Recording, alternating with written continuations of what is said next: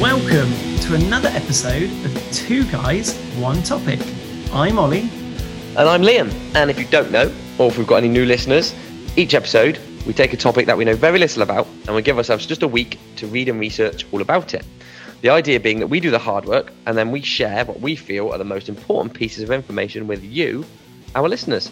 That is absolutely right. And just so everybody knows, we are not experts in anything that we talk about on the pod. This is just a summary of our findings. But hopefully by sharing some knowledge with you all, we can all learn a little bit more about a whole lot of things.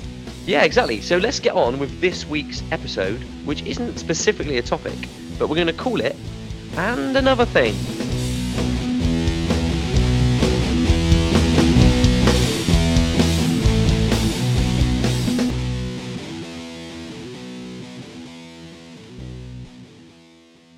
Liam, this is the final episode in Series 5 of Two Guys, One Topic. This has been another fun series, and what we always like to do at the end of each series is just have a little wrap up, don't we? Yeah, so we call it And Another Thing. We try and, as the time is going on, we try and keep abreast of latest developments in the news and things like that. And at the end, just try and wrap everything up nicely, don't we? And sort of summarize what we've learned in some instances and give you just a tiny little bit of new information. Yeah, absolutely. It's been another fun series, I think. I think we've both enjoyed it, haven't we? Just learning so much about these random topics. It's been really good. I've learned probably my second favorite thing since we've been doing this podcast, this series, when I learned about clowns and how they trademark their faces. Do you remember how they do that? Yeah, they get an egg and they draw their face on an egg.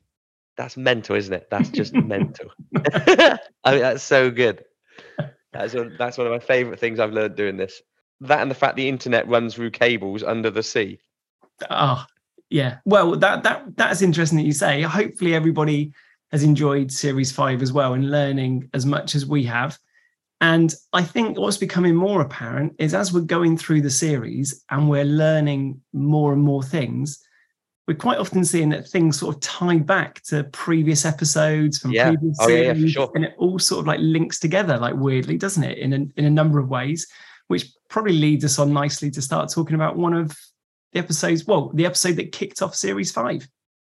Yeah. So what we'll do is should we just go through the episodes one by one and just reel off anything we've got? Might not be as long an episode as some of the other ones, I don't think, but yeah, let's go to Antarctica then. So interestingly, when we learned about Antarctica, we learned how people live on Antarctica and scientists are up there doing research all the time, but they've got quite spotty internet, don't they? Until now. Yeah, there's some big news coming their way that they're actually going to have an internet cable that will be running to Antarctica. And as Liam mentioned a moment ago, it blew our minds a series or two back where we learned that the whole of the world's internet is connected by cables under the sea. And it turns out there's going to be a massive cable running 15,000 kilometers from Chile to Australia. And one of those offshoots are going to go down to Antarctica and should make a big difference for them down there. Yeah, nearly 10,000 miles. They're going to run a cable from Chile to Australia. And then, they're going to like put a junction in it, I guess. It's going to go off to Antarctica. I'd read somewhere that there's about 1,000 people on Antarctica. But their internet connection at the minute is similar to that of a family of 3 in the United States, between 1,000 of them. So, that should help. 1,000 is the busy time of year in the summer, isn't it? Because you've got to be a bit hardy if you want to be there over the winter. And they were saying that, so this is where all the scientists, they go in the summer months and they start doing their research. And by having better internet, obviously you can just be more connected to people, but they can start crunching numbers better and start hopefully getting better scientific results by having better internet speeds out there. Yeah. Also, what about if you fancied getting married on Antarctica? You could not do that until recently, could you? You need to have pretty deep pockets to do it though, don't you? So there's now a new wedding package that's available if anyone wants to try and do this. And they're saying it's the coolest wedding that you can do. Yeah, nice cheesy pun there. Where you can then fly down for $250,000 with 12 guests and get married in Antarctica, can't you? Yeah, there's a bespoke luxury travel company called Red Savannah, probably. actually. They do stuff like, you can stay on islands, and you can, what's it called when you get a yacht, charter yachts, things like, real safaris, that sort of thing. But yeah, they will fly you out, 12 of you out to Antarctica. You can get married. You can stay there for some nights at the time. Like $250,000 though is pretty steep. I mean, that's £3 million or $3 million for all 12 of you, I guess. Wow, that is big time. The thing that we also learned about Antarctica is just how remote it is, and how it wasn't even actually discovered until 1820. So it took a long time for anybody to actually know that it was even there in the first place. And then also just the stories as well. The guy who got to the South Pole first. So if you want to go back and listen to it, it's a pretty interesting story. This guy called Roald Amundsen in 1911. Definitely go and check that out, and how he had a bit of a race to get to the South Pole. But if you are interested in the South Pole, they're sort of saying with climate change, a little bit more seriously, that it could actually start melting away. Yeah, well, it is melting away, isn't it? But that it's certainly melting away faster than it ever has. And they've got an issue with warm waters and climate change, and like warmer waters are coming towards Antarctica, and basically doing exactly what everybody thinks they're going to do, which is melt one of the ice sheets. But the ice sheet they're melting is pretty beefy, isn't it? It's as big as America or something, isn't it? Yeah, that's right. So there's two major ice sheets in Antarctica. The west one we've known for some time that it's been melting a little bit, but the east one, the East Antarctic ice sheet, is now melting as well, and it's the size of the United States. That is holding a lot of water. If that then starts melting and filling up the seas, we could have some interesting situations coming. Remember, 90% of all the ice on our planet is in Antarctica. A little fact. All right, well, let's move along then. So then we learned about anime. And I think one of the more interesting things I learned about anime, just real quickly, is something called Comiket, which is an anime and manga convention. It's bigger than Comic-Con in America. It's bigger than the Geneva Car Show. Can have up to 500,000 people. But it's this weekend, August 13th and August the 14th, if you can get yourself to Tokyo. I remember that. That just blew your mind, didn't it? You love that when we were reading about it, just how massive this Comiket is. I know you love that, didn't you? Bigger than any other convention. Yeah, unbelievable. Ticketed this year because of COVID. And interestingly, if you turn up in costume, which, you can imagine all of these fans of manga and anime are, you have to pay extra for, what if I always dress as Pikachu? Yeah. Yeah, that's just my normal attire that I always wear. I always dress like Pikachu. Unless, don't forget, Pokemon, the largest media franchise in the world, or worth more money than anything else, like more than Star Wars or but by a lot as well. It's not just a smidge, is it? Yeah, definitely go back and check out the anime episode just to hear, if you're not aware already, how absolutely enormous anime actually is. Then one of the other topics that we got into, which we had a bit of a good laugh about, pronouncing what IKEA stands for. I'm not going to put you on the spot now, Liam. Do you want me to have a go? Yeah, go on. Okay, the I and the K is the guy, isn't it? I think it's Ingvar Carlsson. Is it? I don't know if you've got it in front of you. Ingvar Carlsson, maybe. Campad. Oh, is it? Right. The I and the K are his name. The E is the name of the farm that he grew up on, like whatever it stands for. And the A is the name of like the village or the town where the farm is. Yes. Yeah, exactly. We had a little bit of fun with you pronouncing it, and then also actually saying IKEA correctly and how they changed the name of it. So how would they say it in America, Liam? IKEA. How would they say it in Sweden? IKEA.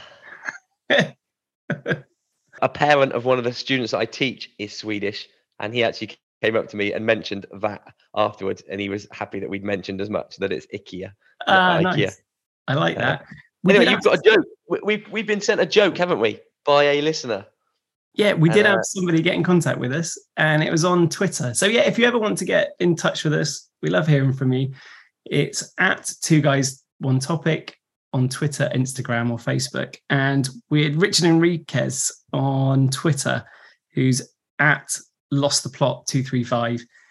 He heard our IKEA episode and thought everyone might like to hear this joke. So here we go. Oh, and if you remember from series 1 where we did jokes, I can't tell jokes.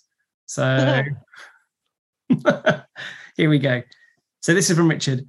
The CEO of IKEA wants to be Prime Minister of Sweden just so that he can assemble his own cabinet. Ba-dum-bum. Yeah, one of those dust clouds. That must be one of those dad jokes. Thanks for sending that in, Richard. Galileo's going to be pretty impressed with the latest telescope, isn't he? Well, yeah, we learned Galileo. it was a misconception that he didn't actually invent the telescope, did he? So he's super famous for using it and putting it to good use, looking in the sky, looking at Jupiter and figuring out the moons around Jupiter, which then helped prove that celestial objects can move around a planet. So that's how the solar system then moves around the sun. But yeah, he didn't actually invent the telescope, did he? No, he'd seen a guy called Hans Lippershey had come up with this telescope idea, and he took it and he improved on it massively, but the actual idea itself was not his. No. But is it called the James Webb Telescope, the one that they've sent up there now, that sent back those pictures last week or the week before of galaxies 13 billion light years away? It's incredible, isn't it? The picture quality of this James Webb Telescope is unbelievable. So it's saying that it can have a look at the universe maybe as close to 100 million years after the Big Bang. So going back a pretty long way, it can almost like look back in time. But it wasn't a cheap telescope to send up into space. Did you see it? That it was $10 billion. Ooh, that's not cheap. But it would blow Galileo's mind. Well, it blew my mind looking at the pictures that it was coming back. So the Hubble telescope is the one that has been used for a long, long time. And then just the improvement on the Hubble telescope has been unbelievable. I don't know what you made of the pictures. Yeah, they're it's hard to get your head around the fact they're different to any other stars, aren't they? Because they look like a normal picture. Yeah. But you said that. How much you say it cost? $10 billion. Yeah. So just going backwards to another of our episodes last series, do you remember we learned that the International Space Station is the most expensive thing humans have ever built? Yeah. And so that sounds a lot of $10 billion. It's like, oh, that's a lot of money to build something. The ISS is $150 billion. Yeah. What? So feel free to go back and learn about that one. Maybe it's just space, isn't it? Everything that goes into space costs a lot of money. Costs an absolute fortune. Yeah, absolutely. So yeah, but it was interesting. Yeah, Galileo, how he used the telescope, and then some of his other coming up with the scientific method as well. Absolutely mental. Like actually thinking, I'm going to come up with a theory, and then I'm going to go away and try and test that theory and prove something from it, and then report back and change my experiment slightly and do it all over again. Yep. The whole method is what he came up with, which is nuts to think people didn't do that beforehand. What about clowns? I said this earlier. Clowns, one of my favorite things we've learned about is the fact that to trademark your clown face, if you wanted to become a clown and you wanted to make your face the only one so nobody copies it, you have to draw it on an egg. And then there's a central store of the eggs to say these are all the clowns. It's not on some sort of database or spreadsheet or even a photo of you as your clown. It's just the egg. And that's actually in the Joker film, isn't it? And it's a real thing. Like if anyone's seen the film The Joker where he does that, it's actually a real thing. But not too much has really happened in the world of clowns since we did the episode. No way. I did see, though, that we were talking about the phobia that people can have of clowns and where this has come from, and that it's a learnt phobia. It's not a natural phobia. And it's one of those things where it gets like passed down, or you see scary clowns or whatever it is, you then become more scared of it because you're told to be scared of it and like it and then all of that stuff. But one of the places where that started from was we spoke about a guy called John Wayne Gacy, who was a serial killer in the US who used to dress like a clown. And he ended up killing at least 33 boys and young men between 1972 and 1978 by luring them away, dressing as a clown, dressing as something happy and fun. So we spoke about him a little bit, probably not to give him too much airtime, but what has happened since the episode is that when he was on death row, he did some paintings, and I've seen the paintings, and they're horrible. They're like super scary, like clown face type paintings. But they got found, they got discovered, and they've now been auctioned off for about £6,000 a painting. But that's about it that's changed, really. It's grim. Similar to like summer solstice. Not a whole lot's changed with that. That's been going on forever. Make no news. So if you want to learn about the summer solstice, we have an episode about it this series. It did happen this year, though, with a slightly different twist. It was COVID-free, wasn't it? Yeah, they did. Yeah, lots of people. It's about 6,000 people did actually go to like Stonehenge, for example, to witness it, which people couldn't do for the last couple of years. But as far as how long has it been going on, it's been going on as long as the universe has been here. So not a lot's changed. If you go onto our Instagram account, there's a pretty decent depiction of how it works, using me leaning into the sun as an example. That, by the way, please like. It took me so long to put that together because I've got no Photoshop skills. Good one. Glastonbury happened as well. I always think these two are quite similar. Summer solstice and Glastonbury. I don't know why I think like they're two similar. I think the people are similar at both of those things. Well, and they're not too far away from each other. So No, I think it was the summer solstice. So we learned would always happen between the 19th and the 21st of June. And then Glastonbury happens that weekend. So I think it's because they're not too far away. There's one road, isn't there, between Stonehenge, where the summer solstice happens, and where Glastonbury happens. And I think you go summer solstice on the Tuesday, Wednesday, and just make your way to Glastonbury, and it's all sort of same, live free, enjoy life, and be happy type thing. And what road is it? Oh, it's the A303, if you're wondering. We said one of the problems with Glastonbury is like waste and people leaving everything behind. Emily Evis tweeted out that actually 99% of all tents were taken home this year. Though, which sounds pretty good, but how many tents does that mean were left behind? Over 2,000. There's so many people at Glastonbury. And I think one of the things that blew our mind about Glastonbury this year is there's 210,000 people that attend it over a weekend, but the number of people that attend it from a staff or catering or from a just security, general setting up and helping it run. It's like 60,000. Yeah, 60,000 people just like there. 130 something tickets, 130,000 like tickets for people. And then the rest is like people's crew and food vendors and volunteers, just everything else.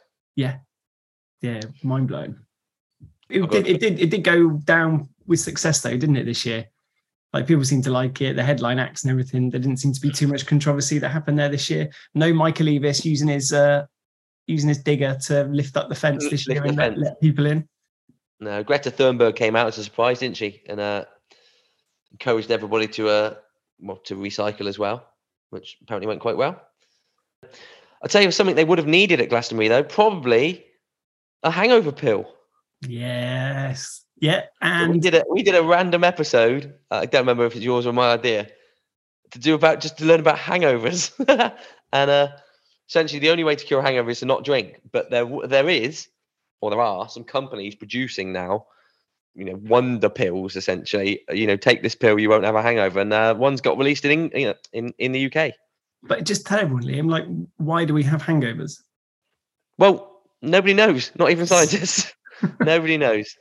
I think the scientific name is Vasalgia, isn't it? That was it. Yeah. So there's obviously it's linked to drinking alcohol. For people thinking, of course they know why we get it. It's because from drinking alcohol. Yes, it's drinking alcohol, but we don't really understand how and why the body reacts the way it does and what really makes you feel. It's a big old combination of different things. So one of the things is people think you're just dehydrated, but I'm sure people can attest to if they've gone out on a night out and then drank a load of water, you can still feel rubbish the next day. So it's not just one thing, is it? Yeah. And also that, that there are studies, they can track blood alcohol content, and you can get down to 0 alcohol in your bloodstream and still feel like death. Like, how is that a thing? One of the main things they think though is it's the toxins that your liver produces as it breaks down the alcohol, don't they? And put you on the spot. What's that called? It's called acetaldehyde. Is it asparaldehyd? Acetaldehyde. Acetaldehyde, that's the one. But it's so there's this new miracle pill that Liam was talking about called Miracle, Myrkl, and it's a pre-drinking solution to your hangover. So you take two of these pills. You take one 12 hours before you drink, and then one an hour before you start drinking. And what it does is it breaks down the alcohol while it's in your stomach, meaning that less of the alcohol then makes it to your liver. And that's where we learn that the acetaldehyde in your liver is the thing that makes you feel really rough. And acetaldehyde can be 10 to 30 times more toxic than the alcohol itself. So that's where the idea of this pill comes in. Yeah, less alcohol in your liver means less alcohol to break down. Less alcohol to break down means you're not going to produce these toxins that make you feel like you're dying. So, if you take one of these pills, will you just feel a bit more invincible and just end up drinking more? Do you mean I can drink 70% more alcohol? I'm all right with the hangovers I get at the minute. So you said I can keep that hangover, but drink 70% more. I read a couple of studies that people have done, and they do actually say that it's not meant for like binge drinking. But there was one guy who said, yeah, I'll be part of the study and take this pill and see if it worked. And he went out on a massive night. He had like 15 drinks. He had like 8 pints. Then a Guinness. Then he had a few cocktails. And he said, the night gets a bit fuzzy around 1 a.m. to 3 a.m. But I know I did some shots. And then he still wondered why he felt horrendous the next day. So yeah, they say it's more for people who are going to be casually drinking to save them from feeling worse the next day. And talking of people that probably do a lot of drinking, we also learned about the Hells Angels, didn't we? Yeah, we know that they're not allowed to get too drunk at their meetups. They're this club, isn't it? If I remember rightly, it's definitely not a gang. Definitely not a gang. It's a club. No, club. It's just like a brotherhood, isn't it? Just people that like riding on the open road and just being with their friends. Yeah. But we learned that they're very protective of their brand, and we learned that they'd sued, like Disney, for example, haven't they, for using the Hells Angels logo without permission, and no one's allowed to sell stuff with Hells Angels on it. But there was an Australian an online a company called Redbubble, who they act like a front for people who produce their own T-shirts and cups and stuff like that to sell. And people on their site were selling things with the Hells Angels logo on unofficially. And then Redbubble, the website, the hosting website, were sued and ordered to pay $78,000 to the Hells Angels. Yeah, they're quite switched on, aren't they, for protecting copyright and trademarking their logo and stuff. I think it was the week where we did the episode that the person who opened the first chapter, the founder of the first chapter in Oakland, California, died. His name's Sonny Barger, wasn't he? Yeah. And since then there's talk of what happens is with this brotherhood and like being there for each other. There's often a large motorcycle contingent at anyone who dies in the Hells Angels, and so they're trying to get a big organization. They reckon there'll be about 2,000 people would be part of this procession for when the funeral takes place. They're trying to get that agreed with some of the local council over there in Oakland at the moment. We had quite a reaction from that episode, didn't we? We had quite a lot of people getting in contact. Yeah, more so than normal. I don't know if they're listeners or not, but perhaps not. Do you know what I think? I think they didn't listen. I'm not sure they've listened to the episode because I think maybe they thought we were approaching it from one angle, and I don't think we did. I think we just learned about the Hells Angels, and I think if they listened to it, they'd probably be all right with it. But I don't know. We'll see. Hopefully they do. Right. So Hells Angels are pretty explosive. Something else that's pretty explosive. Hey, I like this. It's a volcano. We learned all about volcanoes on the My Choice episode, didn't we? Which was pretty cool. If you got any help with your kids' homework, get them on the volcanoes episode. We'll get that on, learn about it, and then look like you know everything about volcanoes when it comes to helping out. Again, similar to the summer solstice, volcanoes been going on forever, haven't they? I mean, there's not a whole lot of new news here. There's some We could just point to a million different volcanoes that are exploding at the minute, but there's a pretty cool one or exploding at the minute in Iceland, isn't there? Oh yeah, absolutely nuts. If you see any pictures of it, I think it's on the BBC website where you can go and find it. Do you want to pronounce it so people can then go and find it? Fagradalsfjall. So it was quite good learning about volcanoes, because you learn about it in school, but as I said at the time, everything falls out of my head from then. So it was good to go back and actually learn, and seeing that Fagradal's volcano. I know that is now a composite volcano. So they're the biggest, most explosive, most dangerous ones.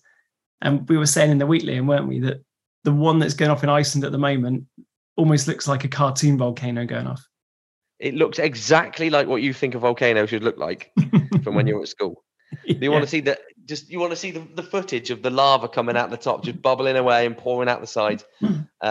People can get right up close to it to watch it, But yeah, it looks exactly like what you think a volcano should look like. So go and have a little look see for that if you want to. But yeah, I mean, there's volcanoes going off everywhere. One went off in Tonga, didn't it, or somewhere? And full circle back round to Antarctica. Didn't it make Antarctica look pretty cool? Absolutely. Yeah. So we were saying in our volcano episode that when the volcanoes explode, it can have an impact all around the world. And there was an absolutely enormous one that went off that brought down global temperatures by 0.5 degree because of all of the ash cloud that went up there. This one that Liam just mentioned that went off in Tonga, it erupted and it sent a load of, it says aerosols. So I think it's just the gases and everything that come out of the volcano. They managed to go down to the Antarctic sky, and it was called an afterglow, and it made it all turn pretty amazing. It all turned like a pinky, orangey, purpley sky. They look pretty incredible, some of the pictures that have been taken down in Antarctica at the moment. Yeah, exactly. And if you were stood by a volcano, you would not be immune to it, would you? You would not be immune to the heat and the lava. But people who are immune to things are diplomats. And your episode was all about diplomatic immunity, wasn't it? Now, just notice, by the way, if we've got new listeners, these topics we're saying are completely random. There is no link. There's no discernible link between any of them. It's just even though you just tried to do one there between volcanoes. I'm trying to link them all together, but they don't really link. But we did yours just a couple of weeks back now, diplomatic immunity. And again, we know that's been going around forever, but there was some pretty big piece of news in the UK Supreme Court. Yeah, we were talking at the time how it's pretty nuts that diplomatic immunity can cover you for anything, virtually any crime, like murder, what have you. And like from where it came from, I think people might find it interesting. If you go back and listen how and why it originated, it really makes sense. And then what it's morphed into nowadays and how people then claim diplomatic immunity is a little bit mind-blowing. But yeah, as Liam was just saying there, the UK's highest court has ruled that diplomats, they're not covered, or they're not able to use diplomatic immunity to absolve them from modern day slavery, which is a good thing. It's like, but why has it taken so long for somebody to decide that to happen? Yeah. So it came about, it was a Saudi diplomat, wasn't it? And he had like a staff member working, I guess, in the embassy, and treated her like a slave essentially, and because they've got immunity and cannot be prosecuted because they're a diplomat in the embassy, did whatever he wanted. But the UK government have come out and said that that's not right. If you're doing that, we're going to prosecute you regardless of your status. Saying the way that they treated, so she was a Filipino lady that was like a maid to the household effectively, and she was forced to wear a bell 24 hours a day so that she could be called at any time. She worked from 7 a.m. in the morning to 11:30 p.m. every day with no days off, no rests. And she also wasn't allowed to call her family back in the Philippines, or she's only allowed to call twice a year as long as she was using the diplomat's phone. Like, yeah, just really bad. I don't know why someone would think they'd want to treat someone like that anyway, but yeah. So traditionally, like the rule would be that because they are a diplomat in England, the English courts and the English like police or whoever cannot prosecute them, and that is what the rule is. That, you know, if they'd committed murder in England, a British policeman could not arrest them for murder because they have diplomatic immunity. But yeah, this is a slight sea change a little bit. Yeah, the thing that we talk about there, and it seems becoming more prominent, and this might be a little bit of a step towards it by having this rule change, is something called functional immunity. So maybe go back and just have a little listen about what functional immunity means for people. So yeah, go on then, Liam. So we're talking about diplomatic immunity there. We got one more topic. This topic was a bit of a knockout, wasn't it? Yeah, anesthesia. Not, as I said earlier, Anastasia. I'm out of love, set me free. Anesthesia. I do have I mean, again, not much new. Really learnt it last week, but quick story I found. Ozzy Osbourne off of what's the band called? Black Sabbath. Oh yeah, that's it. I read an interview with him. I don't think it's that recent an interview. He said he went in for some surgery, and because he'd taken so many drugs in his heyday, like his body can deal with drugs, so he had to have 4 times as much anesthetic as anybody else to go to sleep. You know, I was saying I was a rhino because I could count to 17 if you listen to the episode. He went, what's bigger than a rhino? He's like some sort of dinosaur. But yeah, crazy, right?